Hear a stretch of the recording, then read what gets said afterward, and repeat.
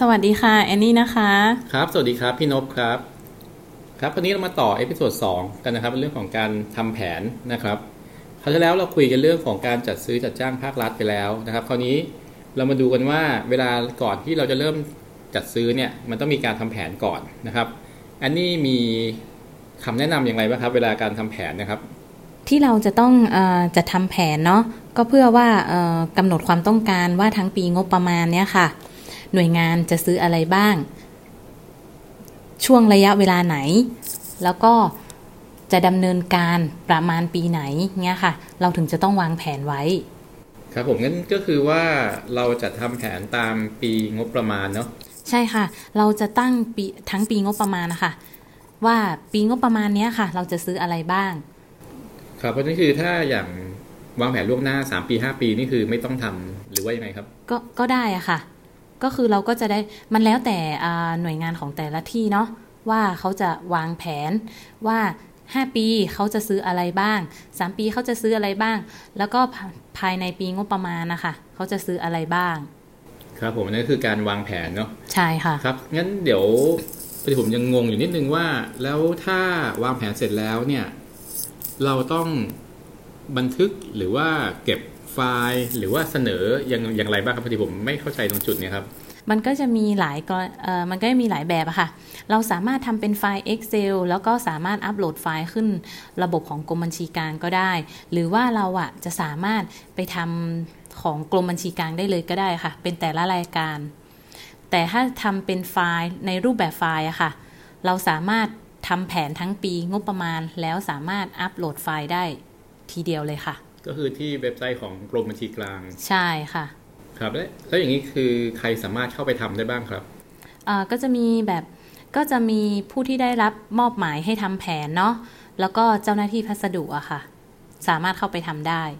แล้วในแต่ละหน่วยงานนี่มีประมาณกี่คนครับมีแค่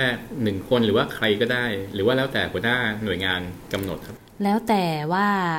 หัวหน้าหน่วยงานเขาจะกำหนดให้ใครเป็นคนจัดทำแผนแล้วก็ให้อัปโหลดเข้าไปในระบบการจัดซื้อจัดจ้างของกรมบัญชีกลางอะค่ะครับงั้นเราก็ต้องมี username กับ password เนาะใช่ค่ะแล้วอย่างพวกนี้เราไปขอ username ได้ที่ไหนครับเราสามารถเข้าไปลงทะเบียนหน้าเว็บไซต์ของระบบการจัดซื้อจัดจ้างภาครัฐได้เลยค่ะเพื่อมีสิทธิ์ในการใช้งานนะคะโอเคงั้นมาเป็นประเด็นต่อไปว่าแล้วของงบประมาณเท่าไหร่ถึงต้องทำแผนครับวงเงินงบประมาณเหรอคะแต่ตามหลักนะคะที่จริงแบบถ้าวงเงินเกิน500,000เราทำแผนแล้วก็ประกาศเผยแพร่แผนบนเว็บไซต์ของระบบการจัดซื้อจัดจ้างของกรมบัญชีกลางแต่ถ้าวงเงินไม่ถึง500,000น่ะเราจะไม่ประกาศเผยแพร่แผนในเว็บไซต์ของกรมบัญชีกลางแต่ตามหลักเนาะเวลาเราจะซื้ออะไรควรจะมีแผนทุกๆรายการนะคะก็คือเว็บเดียวกันเลยวะอันนี้ใช่ค่ะเว็บเดียวกันเลยค่ะก็คือถ้าเกิน500,000ถ้าเกิน500,000นะคะเราจะประกาศเผยแพร่แผนในเว็บไซต์ของระบบการจัดซื้อจัดจ้างภาครัฐของกรมบัญชีกลางแต่ถ้าไม่เกิน500,000เราก็ทำแผนแต่ว่าเราไม่ได้ประกาศเผยแพร่ไปอะค่ะโอเคครับผมแต่ว่าเวลาจัดซื้อจัดจ้างทุกครั้งอะค่ะที่วงเงินไม่ว่าจะเล็กน้อยหรือว่าวงเงินเป็นล้าน10,000 20,000อะไรอย่างเงี้ยค่ะแอนนี่ก็คิดว่าควรจะทำแผนทุกรายการนะคะเอาอย่างนี้ถ้าแอนนี่จะซื้อปากกาสัก10 บาท20 บาทที่ทำแผนไหมฮะเราก็ต้องวางแผนล่วงหน้าหรือเปล่าคะว่าเราจะซื้อช่วงไหนเพื่อ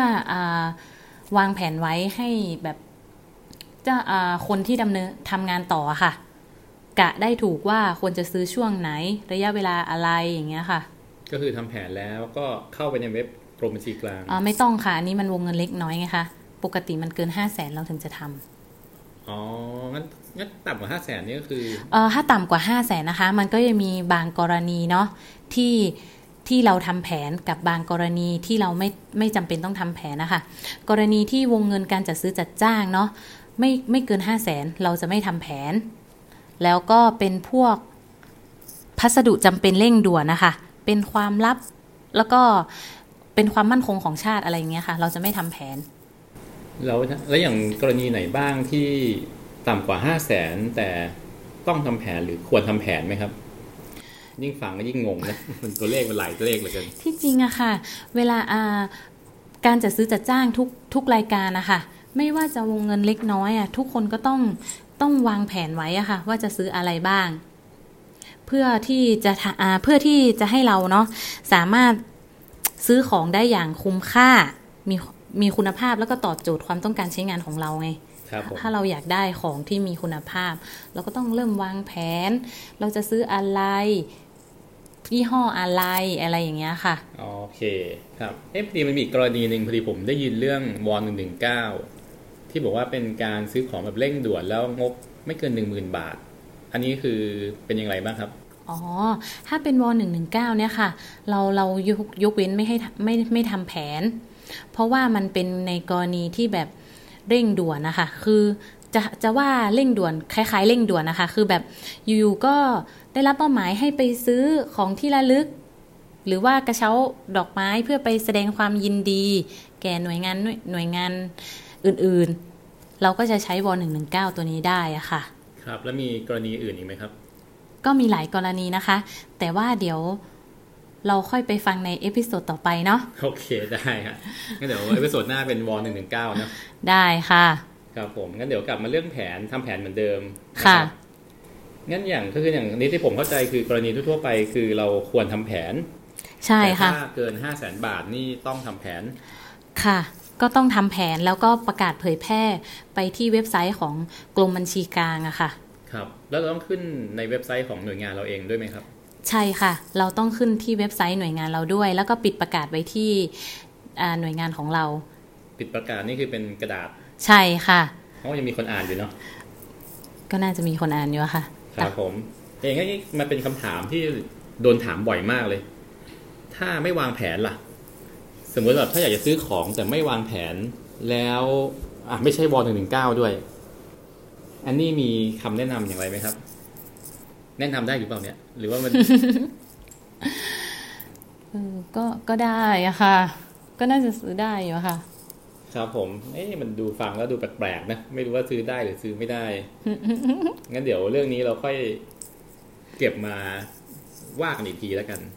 นะครับแต่อย่างไรก็ตามอะค่ะแอนนี่ก็ว่าเวลาเราจะซื้ออะไรเราก็ควรจะวางแผนไว้อะค่ะเพื่อให้การจัดซื้อจัดจ้างมีประสิทธิภาพเนาะเกิดประโยชน์แก่หน่วยงานของรัฐแล้วก็ได้พัสดุที่มีคุณภาพตอบโจทย์การใช้งานได้ราคาที่เหมาะสมยังไงทุกรายการก็ควรจะมีการจัดทำแผนการจัดซื้อจัดจ้างอะค่ะครับผมเดี๋ยวผมขอสรุปสั้นๆนะครับวันนี้เอพิโซดที่สั้นนิดนึงนะครับก็คือว่าก่อนที่จะทำจัดซื้อจัดจ้างเนี่ยก็ควรจะวางแผนไว้นะครับโดยถ้างบเกิน 500,000 นะครับก็คือต้องทำแผนแล้วก็อัปโหลดเข้าเว็บกรมบัญชีกลางใช่ค่ะนะครับแล้วก็ที่เหลือก็เป็นขั้นตอนในการจัดซื้อจัดจ้างตามปกติค่ะครับอันนี้มีอะไรเสริมอีกไหมครับมีแล้วค่ะโอเคงั้นเดี๋ยววันนี้ก็คงแค่นี้ก่อนค่ะครับผมขอบคุณมากครับสวัสดีครับค่ะสวัสดีค่ะ